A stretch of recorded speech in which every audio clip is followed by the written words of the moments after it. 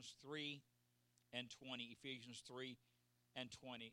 And I'll give you just a moment to find. I think the guys are going to pull it up for you in maybe the King James Version, or we'll see which version comes up.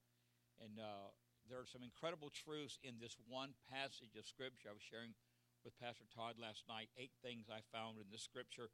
And I'm not going to try to share all 8 of those, but I do want to give you the Scripture. And I like the very first word. Do you like the very first word? Is it now?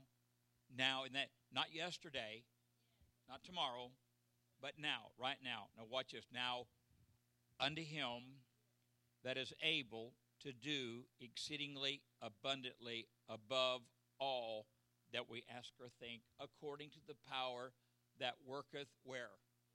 In us. How crazy is that? These 8 principles, these 8 things that God gives us is somehow tied in or determined by us, by our actions, by our thoughts, by our words, by our deeds. And what a powerful passage of Scripture. If you're trying to take notes, I'll share the 8 principles. I'm not going to attempt to cover all 8 of those. We may look at 2, just kind of depending on how things go. I got a piece of carrot cake waiting on me, so I'm going to be brief this morning because that carrot cake is tempting. And if you want to love your pastor, J. Alexander's carrot cake, that's the route to go. We got a really cool gift from Pastor Billy. I didn't know that there was a J. Alexander's in St. Pete. I don't know that, and there's one, so about 3 or 4. So Pastor Billy has sent us a wonderful gift certificate, and Pastor Ron took Christine to celebrate her 15.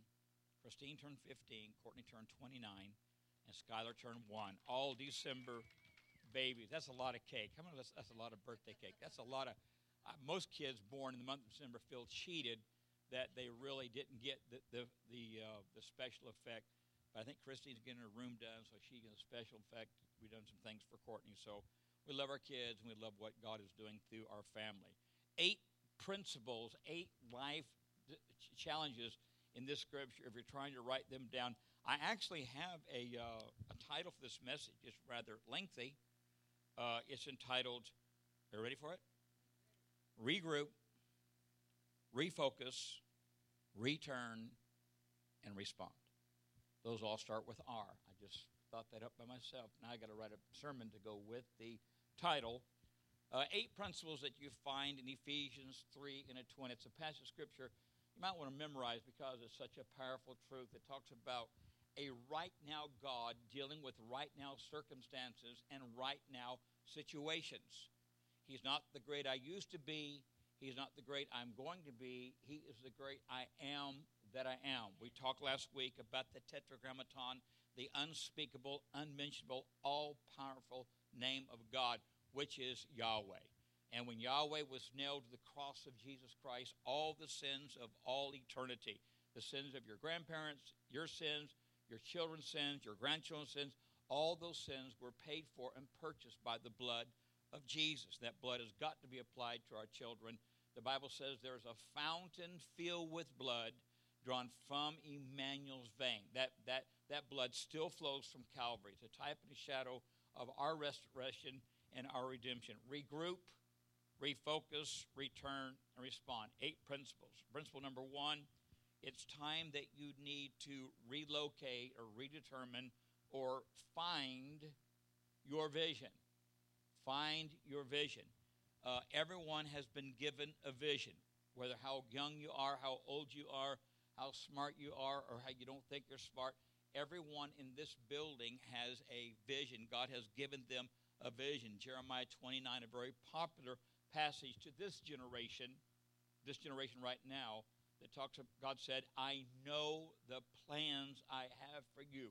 And they're good plans. God has a plan. God has a vision. God has a purpose. God has a destiny for you. You're not just another brick in the wall. When God made you, he made no one else like you. Same thing with the snowflake. When God created a snowflake, there's no a matching snowflake. Never in the history of mankind has anybody ever had the same fingerprint of someone else. You don't have the same DNA. You are an original, and how fearfully and wonderfully we are made. When you study the body and you look at the way God put all the things in the body, it is phenomenal. And if you don't believe in God, just watch a baby being born and your mind will change when you see how God will bring that forth into the world, and you get to observe that glory and that beauty. Find your vision. What is your vision? What is my vision? What is God saying? What am I supposed to be doing? What am I not doing? And as you find your vision, we'll show you ways to start pursuing that vision. The second thing I want to bring to your attention, the second principle, is to run your race. Run your race. Don't try to run someone else's race. Don't try to be like somebody else. Don't let anybody try to squeeze you into their cookie-cutter mold. You are different. Dare to be different, and find the race that God has given you.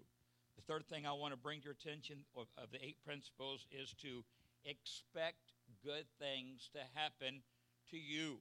Many of us have an Eeyore mentality. I love Eeyore because he makes that little nasal sound, and he says, I knew this would happen. I knew this would happen. Poor Eeyore, everything, the glass is half empty. It's not half full, it's half empty. And the Word wants us to expect good things. He is a rewarder. But without faith, it's impossible to please God. For he that cometh to God must believe that he is, and that he is a rewarder of them that diligently seek him. Hebrews 11:5. As you begin to expect good things in your life and sow good things, receive good things, you realize that God definitely wants good things to happen to you. I remember years and years and years and years ago, I was a child, and on Sunday morning there were 2 things of television. I can actually remember black and white television. I know none of you can, you're not that old, but I actually remember Catherine Kuhlman coming on TV on Sunday morning, and she had such a distinct way of enunciating something good is going to happen to you. She believed that.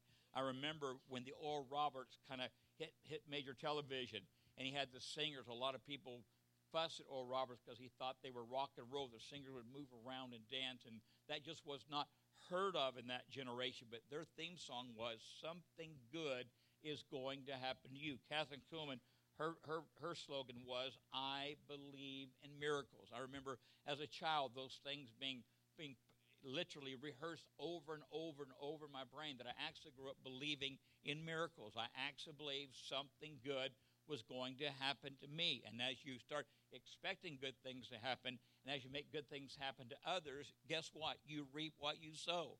You sow a smile, you reap a smile. I've learned if you sow a scowl, say that fast. If you sow a scowl, you reap a scowl. If you sow a frown, you reap a frown. If you do something good for somebody, if you pay it forward, if you pay for somebody's meal behind you, the odds are pretty soon someone's going to pay your meal, or God's going to bless you above and beyond what you even grasp. So expect something good to happen, especially the first Sunday morning of a brand new year.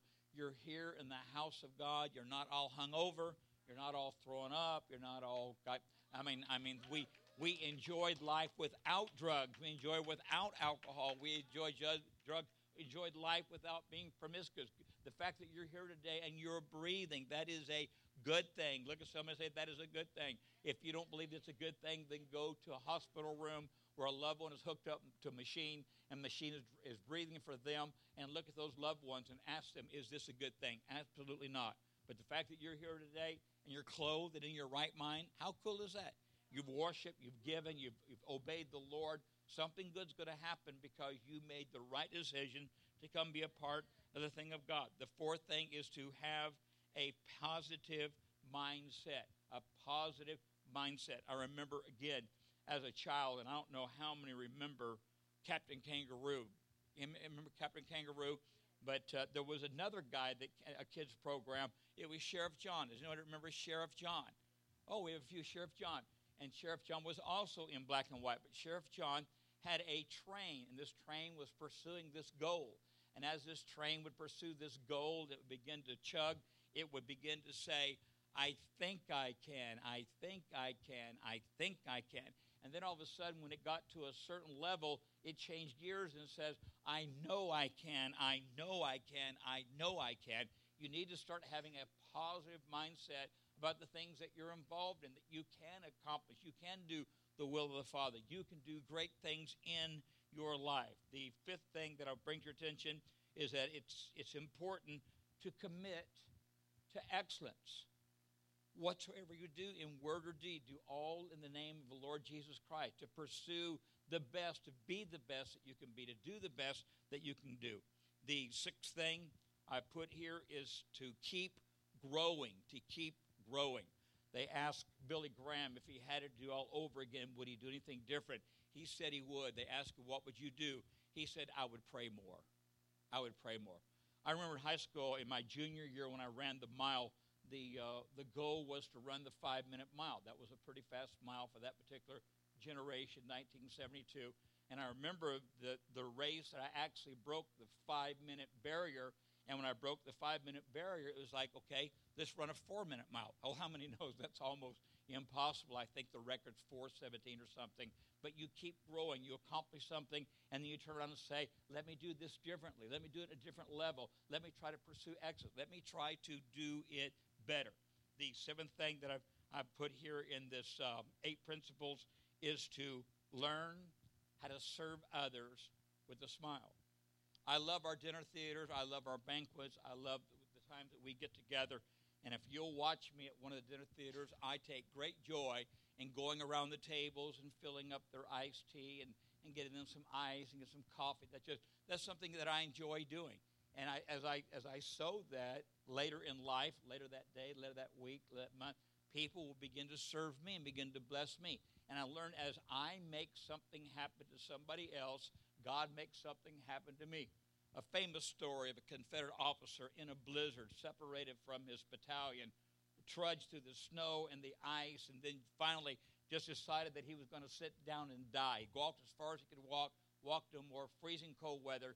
He sat down on what he thought was a log or a stump, and as he sat on it, it began to move and began to dig away the ice, and there was a Union soldier that had given up at the point of death. And that Confederate soldier got that Union soldier up, shook the ice off him, shook the snow off him, put his arm around his neck, and they began to walk. And within 100 yards, walked into a camp where there was warmth, and there was fire, and there was food, and there was shelter. Never, never give up. Learn to serve others. And eighthly, learn how to stay passionate. There's nothing boring about the things of God. There's nothing boring about being a part of the family of God. When you learn that we can walk in miracles and favor and blessing, and we can lay hands on things that are broken and they will get fixed, or we can minister to people and watch their lives change, you realize that if you're not careful, you'll get bored with life. And you get bored with the things going on. Stay passionate about what you're passionate about. I learned from John Evanzini that there are several pockets in ministry. There are people that are passionate about missions. There are people that are passionate about feeding the hungry. There are people that are passionate about Israel. Whatever you're passionate about, and if you're not passionate about something, you need to get passionate about something. Maybe the fact that you're not going to die and go to hell, that could give you some hello. Maybe the fact that you walk in the 6,000, there are 6,000 documented blessings in the King James Version of the Bible. 6,000. That's a lot. Hello. That's a lot of promises. That's a lot of blessing. That's a lot of favor. Stay passionate. I shared this with Pastor Todd last night. I shared it with Al Mango yesterday, but there was a young man that was really, really wanting, and I'm going to talk just for a few minutes about finding your vision. Proverbs 29 and 18, what does that say? Anybody? Just speak back to me. Without a vision, the people perish. There's got to be a purpose. There's got to be a vision. There's got to be a destiny. There's got to be a reason why you're doing what you're doing. There's got to be a reason why you study, why you read, why you pray, why you worship. There's got to be a reason that there's got to be a purpose to what you're doing. And I read the story of a young man. He really aspired to be an actor. That's what he really wanted to do with his life. And doors were shut. Nothing was happening. Pretty discouraged. He sat down and wrote himself a check for $10 million. And at the side of the check, he said, for services rendered. And as he tried to pursue this career and tried to pursue this goal, every time he got discouraged, he would get that check out, and he would look at that check that he wrote to himself for $10 million. 12 years later, Hollywood paid Jim Carrey $12 million to star on Dumb and Dumber. Hello. Hello. It's okay to have a vision. Without a vision, you perish. It's okay to purpose in your heart things you want to do, goals that you want to set, things you want to become. I shared this story with Al Mango yesterday. This morning about 8 o'clock, I received a text. I opened up the text to read. Al Mango said, I just wrote myself a check for $50 million. And Al has the ability, and some of the stuff he's involved in, he has the ability to generate that. That door could actually open, and he could actually be blessed. And hopefully I'm in line of one of the contributors he wants to bless when he receives that $50 million. Do I have a friend in the building? There are times when Pastor Ron and I have been remarried for 30 years. I've been clean. In February, I'll be clean for 36 years. And that's quite a praise the Lord for that. But there are times when you get discouraged or when you get just a little blue, it's important to things that are important for you to do. And I have learned, I know this is crazy, but sometimes I'll get my yearbook out when I was in 12th grade. And I'll begin to look through that, reminisce some of the things there, some of the memories. As most of you know, Joni Lamb wrote a book called Surrender All. It was on the New York bestseller list for 16 weeks. How many knows that's pretty much a big deal? But if you will purchase that book and you will go to the 3rd chapter of that book, you will find the story of Hank and Rhonda, our divorce, the drugs, the reconciliation, the restoration. We're named, where we live, what we're doing, what we're part of. And so when I feel like that maybe life is not really all that significant, all that important, I begin to realize of the millions of people that have read that book, read that story, and they're encouraged in their marriage. They're encouraged in their destiny. In August 1998, Charisma is the largest Christian publication in the world. And in 1998, Charisma decided to put Rhonda and I on their cover and tell our story. And not all the time, but there are times still, that was like 14 years ago, there are times when people will call and said, I read your story in a magazine. That magazine is 14 years old. It was in a dentist's office, and somebody read the story and called and said, I'm believing God for my marriage because of what I read in this story. And that encourages me to know that this Christian magazine told our story to the world. There is a very dear friend in our life that has the ability to do quite well. He's done quite well. 24 months ago, he felt impressed to write me a check for $200,000. And when things get a little discouraging, a little depressing, I'll get that check out, and I'll see my name, and I'll see that amount, and I'll see his signature. New Year's Day, I received a phone call from this entrepreneur and said, I plan to make that check good this year. Hello, is anybody excited for me? I mean, how cool is God? The first thing I want to bring to your attention, if you're with me so far, is to stay focused. Stay focused. I've learned in a tree stand, before the deer approaches the field, I will select a limb or a bush, and I will focus my scope so I can see clearly the definition of that limb or that bush. So when the target presents himself, I am ready. I'm prepared. I've got my equipment focused. I have learned in football and in basketball that coaches teach their defensive players to watch the waist of their opponent. I mean, a lot of football players, they'll zig and they'll zag and they'll do all kinds of things, and they will fake people out and they'll throw people off. But a good athlete will watch the waist, because the waist can only go in one direction, to stay focused on the waist of that athlete. I remember when I was restored to God and was divorced, I weighed 119. I was freebasing, shooting, or snorting a gram of coke a day. I was a joke. I could not take an 80-pound weight and lift it over my head. That's how I had messed up my body. I got involved in a gym. I got to working out. You know the story. I led Mr. Teenage America to the Lord. It was my desire to bench press 300 pounds. That was a mindset. That was a goal. And there was a shirt that had 300 pounds on it, and it had the bar and had the weights on each end. And before I did the 300, I bought the shirt. I wore the shirt. People say, have you bench pressed 300? I said, no, but I'm working on it. Every time someone commented on the shirt, it made me go back to the gym and try a little harder.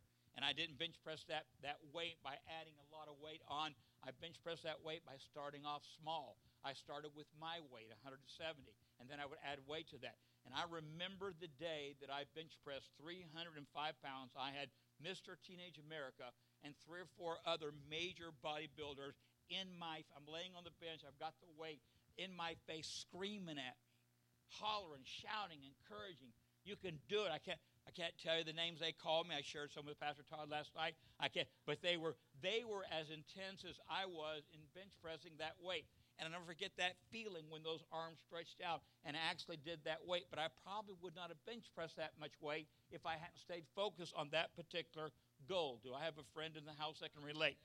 Pastor Ronald will tell you, I built several nice homes. If you were to go to Orange County, Anaheim Hills, there are 4 homes there. They're all worth over $1 million. I built them 38 years ago. They were about $400,000, $500,000 homes then. But in them building those homes, I got a a book that has plans in it. Anybody ever seen them? And those plans, they have 5 plans. They have the A plan, the B plan, the C plan, the D plan, and the E plan. The E plan are all the 5,000 square foot or more. The E plan has a loggia. It has a narthex. It has big fancy entry. It has dormers. It has sofas. It's like a $1 million house. And there will be times when I will get a little frustrated with a little house that I've been living in for 26 years, and I'll get that book of plans out, and I'll begin to look at that. I'll begin to look at those plans and look at that house that's 6,000 square foot, and say, one day I'm going to build that house. One day I'm going to live in that house. One day we're going to be able to entertain people and get enough people in our house to have fun with it all scrunching and does anybody know what I'm talking about? I mean, you've been to my house when I've had 50 or 60. It's a tight. We make it work, but one day it's not going to be tight. One day it's going to be awesome. It's going to be phenomenal. I'll have everybody for a pool party. I'm going to have a slide and a diving board. I'm going to do. But you know, from time to time, I just need to get that out. Several years ago, and God spoke to me this morning, and Pastor Todd's going to help me.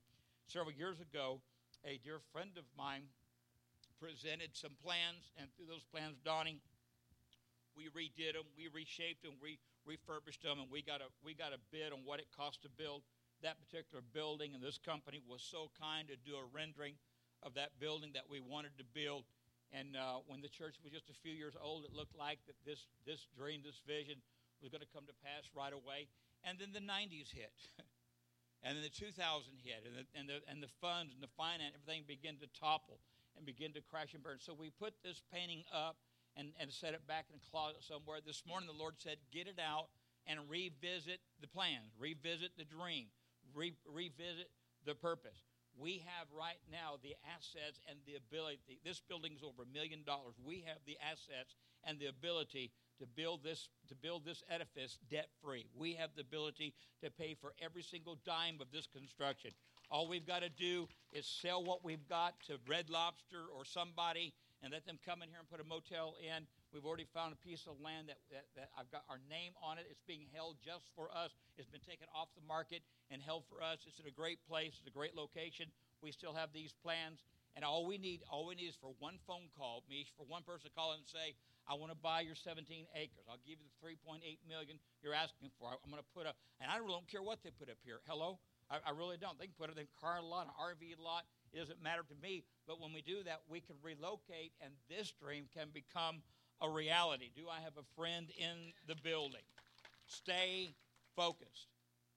The second thing I want to bring to your attention, and I only do 2 this morning, is to run your race.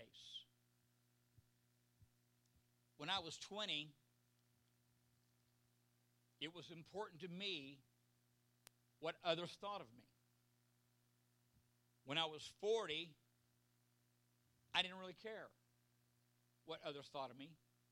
And then when I turned 60, I realized there's no one out there that cares either way. I should have went to 60 first instead of trying to please everybody and to appease everybody and be what people want me to be and do what people want me to do. I've had people that's had opinions about the length of my hair. I've had people's opinions about the length of my sermon. I've had people that's had comments about you shouldn't wear a 3-piece suit. You should wear you need to wear a tie. You need to be more radical. You need to be more. And I want to tell you what, if I tried to please everybody, I would look like Gumby, stretched in about 4 or 5 different directions. God did not create me to please you. God created me to please Him. I'm working for the Father. I'm wanting to be and do what God has called me to do, and I've got to do it the way that God showed me or that God gave me. I could learn other ways, but I got to be myself, and I got to do it myself, and that hurts people's feelings, I'm sure. That upsets people, I'm sure. There are those that want us to sing a certain song, develop a certain way, have a certain... I understand all of that, but you have got to be true to thy own self. Be true. You've got to be true. You can't try to be like everybody else or do like everybody else or copy or mimic everybody else. I know there are mentors. I know there's peer pressure. I know, and that's all important, but you have got to be you. When Goliath confronted the people of God, no one could solve the problem. David felt impressed to say, I can take him on. And when David went to fight Goliath, Saul, who, when you find the story of Saul, he was head and shoulders above everybody else. He was 6'5", 6'6". And when David went to battle, Saul got his armor, got his coat, got his sword, got his spear, got his shield, and tried to clothe David with it. And David put it all on. And when David had it all on, he goes, man, this is too bulky. It's hindering me. I can't flow. It's too heavy. It wasn't made for me. I'm not going to use this, but I'm going to use what I feel comfortable. And he felt comfortable with a slingshot. And you got to understand that David spent hours and hours and hours and hours. Did I say hours? And hours out in the field doing absolutely nothing, taking care of a bunch of sheep. How many knows it's not very hard to take care of sheep? They eat the grass, they do the other thing. You don't have to do a whole lot. Just make sure there's no wolves or coyotes. I mean, really, really minimal. So David had hours and hours, did I mention hours, of time on his hand. And with that time, he didn't snooze. He didn't sit back on the shade and chew on a piece of grass. He practiced that sling. He spent hours with that sling. He spent hours with that harp. David could play so well on the harp that demons would flee, the Bible says in 1 Samuel. He had that slingshot. He had that slingshot down to a degree that running full blast at the enemy, he slung that rock and hit the Goliath. The Bible says was armed from the top of his head to the bottom of his feet. His spear weighed over 60 pounds. Some scholars say he was 9 foot. Some say he was 13 foot. He was a monster of a man. But right here where his helmet sat on his head, there was a little place right there for it to fit over the nose, a little insert right there. And David, running full speed towards Goliath, took that sling, hit the only place vulnerable that he could hit on the enemy. He had to be practiced. He had to be skillful. He had to be good at what he did. And he hit that Goliath right there with that rock going 111 miles an hour, and it knocked that giant down. And David ran over and had the ability to pick up that sword, and he took the enemy's own sword and cut off his head. Why? Because he did it the way God gave him to do it. He wasn't doing it the way that everybody else wanted him to do it. And the Bible says, this is a great scripture, that David fulfilled the plan of God for his life. David found that plan, and David pursued that plan. David had mistakes. I wrote some notes here, simply entitled "Losers of the Bible." And you don't hear a positive motivational speaker talk a lot about losers. We all want to be winners. We all want to do the Robert Schuller thing. We want to do the Norman Vincent Peale thing. We want to do the Zig Ziglar thing. We want to be assertive. We want to be positive. We want to be winners. But let me tell you about some of the losers of the Bible. After Noah built the ark and saved mankind, he built a vineyard and got drunk. Abraham, following and pursuing the plan of God, disobeyed, had sex with his wife's maid, and birthed an Ishmael. 5,000 years later, Iraq and Iran are still deadly enemies of Israel. When I look at Isaac, Isaac lied to the king because he was afraid the king was going to kill him to take his wife who was beautiful. Jacob deceived his dad, stole his brother's birthright. Joseph was a tattletale. Jephthah made a silly vow that I'll sacrifice the first thing I see. Come and greet me. It's silly. Gideon had a lack of faith. David committed murder, committed adultery. Peter cursed, and Paul killed Christians. The book of winners of the Bible is made up with a bunch of losers that decided, if God be for us, who can be against us? Do I have a friend in the house? And you know what? again, everybody's going to have an opinion the way you do it, the way you should do it, the way they want you to do it. I read a story about a man that falls into a pit. The Pharisee said, you deserve to fall in this pit. The Catholic said, you need to suffer while you're in this pit. The Baptist said, if you'd have been saved, you wouldn't have fallen into the pit. The Charismatic says, just confess you're not in the pit. The mathematician says, let us calculate why you fell in the pit. The IRS says, have you paid taxes on your pit? An optimist would say it could be worse. A pessimist would say it will be worse. Everybody, like the nose, has an opinion. Everybody has an opinion. I shared the story with you a few weeks ago about Heine the Mule. I learned that story from Mike Warke, a friend of ours. And ironically, Pastor Rhonda got me a book by Joel Osteen. And in that book, the second chapter, was a story about that mule. If you try to please everybody, you're going to lose your Heine. If you missed the story, buy the tape. I think they're $50 a piece, and it is a great story. Chris Vernon is a pilot. Chris would probably share the next part of this message better than I. But there are 4 things that you need to learn if you're going to be a successful pilot. I won't put Chris on the spot, but I'm sure that as I share these, he will nod his head, or Susan will grab his head and shake his head for him to submit to be what I want him to be and do it. See there how the pressure, already the pressure. The first thing concerning flying a plane is the lift. The second thing concerning the plane is the thrust. The third thing concerning the plane is the weight. And the fourth thing concerning the plane is the drag. All of these are significant. When I think of the weight, I think of Leonard Skinner, I think of Jim Croce, and I think of there was another band. They had too much weight on the plane, and the plane crashed, and they died. When I think of the lift of the plane, I think of the people in my life that lift me up. I think of the people that encourage me. I read somewhere that said people love to be appreciated for what they do. They love that. That blesses them. That encourages them. Yesterday, I told 3 different people, and I meant it. I was significant. I was serious. I went to 3 people and say, I really appreciate what you've done or what you're doing. And those words are encouraging. Those words are a blessing. And I like to hang around people that lift me up, not tear me down. I like to hang around people that say, man, you got this. You can do it. You need to go another. You need to keep on what you're doing. And then there's the thrust. I like people in my life that motivate me to get out of the box, to get out of the nest, and do incredible things. I like people that see the potential I have, see the gifts and the talents that I have, and they thrust me, they encourage me. But then there's people in my life, I'll just be honest with you, they weigh me down. They just weigh me down. Their negativity and their criticism and their frustration, they wear me out. I remember when we were very early as a church, did a lot of counseling, and a lot of the counseling was just listening to someone say a bunch of bad stuff. And there were times in the day when I would, in between counseling sessions, there are times in the day I would reach over my office and I would lift up the window and I would stick my head out the window and I would shout, I can't take it no more. I'm serious. I'm serious as a heart attack. I was so I felt like, man, I am flat, wore out. But there's a worse scenario than that.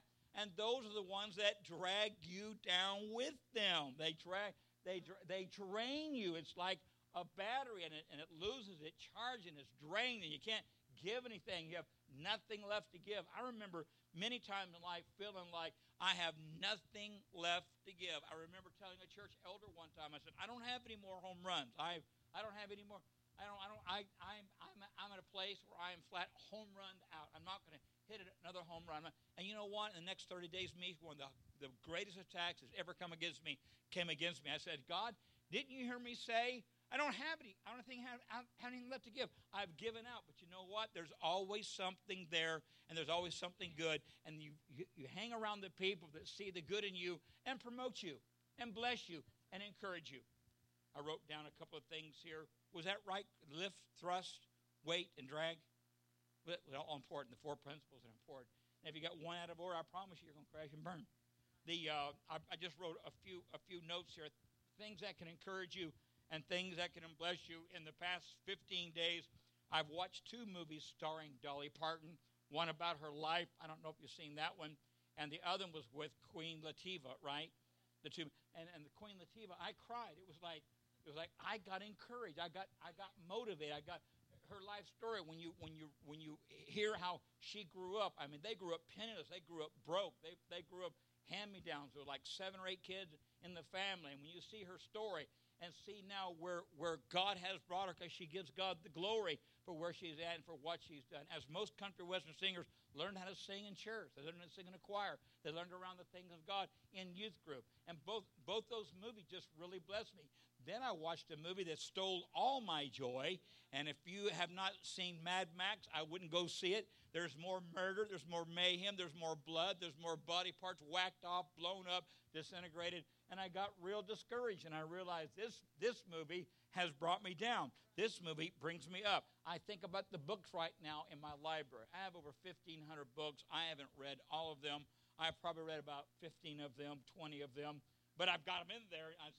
One day I'll have my own office where the whole wall will just be eagle statues and books, because I seem to have a lot of that. But I think the books right now in my life that are encouraging me, that are blessing me, that are motivating me, books by Joel Osteen, books by Mark Batterson, books by Steve Furtick. These are guys right now, cutting-edge ministry, that are hearing from God, that are changing the world that they are in, and they're not afraid to share their secrets with others. And I like that. I like those that won't just tell you what they've done, but they will tell you how to do it. I think about the CDs, the tapes I have. Pastor Rhonda was so thoughtful. She bought me a pair of camouflage headsets, so in the tree stand, I can now listen to my podcast, because you can't very well sit in a tree stand and listen to your podcast, because the deer have a tendency to avoid the sound of noise. They hear Steve Furtick up there preaching, they run off. But now I've got it sequestered to my ears, and it's a win-win.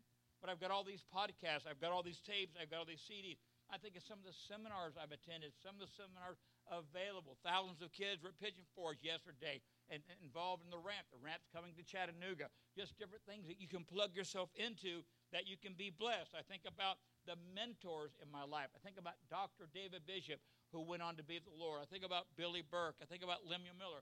I think about probably my pastor, my personal mentor, Marcus Lamb, all the great things they've spoken into my life. I just texted Marcus a few weeks ago, and I said, "Are you still memorizing?" And we played text back and forth. I still ask him questions about ministry. The Daystar has rocked the world, multi-million-dollar-a-week entity. I want to learn from people like that. I'm not afraid to question people like that. I'm not afraid to talk to people like that. The Bible says the older women are to instruct the younger women in marriage. The Bible says the older men are to instruct the younger men in finances. There's a reason why God puts mentors and players in our life that can bless us. I think about the encouragers in my life. I think about J.D. Lewis. I think about Kent Davis. I think about my parents, how they are encouragers in my life, and they encourage me. I learned a long time ago, I'm going to hang out where I'm going to be celebrated, not tolerated. I'm not going to go around picked apart for everything I do, everything I say, everything. I'm going to hang around people that see some kind of value in me, some kind of worth in me. And my greatest encourager, my greatest inspiration is my wife, who actually I used to ask her, "How was the sermon today?" And then she would tell me, and I get bummed out because it wasn't. When we started the church, I was preaching 3 times a week. It was brand new. I wasn't getting like a home run every Sunday. I said, "How was the word today?" And so she would, I got depressed. So I quit asking her how this, but now she knows how to go around that. She'll talk about 2 or 3 points that blessed her, that touched her. My greatest encourager, when she goes and speaks, she always brags on me, or I wouldn't let her go out. I wouldn't let her go out and speak. But I thank God for the mentors in the teachers in my life. Paul said you have thousands of instructors, and those are books. Man, I mean, you can how to deflate an airbag sitting on a stack of tires, and survive. You can literally go online and learn how to do everything, and you need to take advantage of that. But then there are people in your life that know how to fine-tune, and you'll use it when you come out of rehab. There's things you got to do. There's fines you got to pay. You've lost your driver's license. There's child support. There's all of this. And one at a time, you tackle those things and take those things on one at a time. You surround yourself with people that have tackled that, and they know how to encourage you. They know how to bless you. They know how to build you up. I was thinking about Angel. He is not here today, but Angel has been a very good Timothy. I've taught Angel what tree to climb. I've taught Angel what direction to walk in. I've taught Angel how to use his equipment. This year, Angel harvested 2 bucks. I think about Todd. I was sharing with Todd. I put Todd and Trace said, I said, listen, watch this area right here. This is where the deer is going to come out. Sure enough, that's where the deer came out. I had Angel in the boat in the spring. And I said, Angel, we can throw all the baits we want, but until the sun hits the hill, we're not going to catch a fish. And Linda, right at that 6 o'clock window when the sun, that twilight, when the day noises cease and the night noises begin, that's when, Tony, you throw a buzzbait. That's when you throw a devil. That's when you throw a top water. The sun hit the mountain. I threw the top water, caught a bass, and Angel said, wow, you said that would happen. I said, yes, you need to hang around people you believe, you have confidence in, and that you actually trust. A month ago, I had the privilege of leading Richard back to the Lord. A month ago. There's been a month of challenge, month of things going on in his life, because it's still, whether you're new in Christ or not, you still got the drama, you still got the stuff you're dealing with. Day before yesterday, there was a guy under the influence of alcohol, hit an SUV going 85 miles an hour, died at the scene, but before he died, Richard led him to the Lord, and he gave his heart back to God, and he is in heaven. If Richard never does anything else in his life, that will be worth it all. 5 weeks ago, Richard couldn't have done that. But the decision he made for Christ, serving Christ, even though it's been tough, even though it's been hard, memories, things going on, he was at the right place at the right time and did the right thing. What if he just sat there in the car with the window rolled up and said, well, that guy got creamed or whatever? But no, he got out of the car, he went to the guy, and I told Richard the story, Livonia, North Carolina. I was with the pastor, and we were headed to North Carolina to preach a revival. We came around a curve, and there was a guardrail and a motorcycle, and the tire was going around. There was no rider.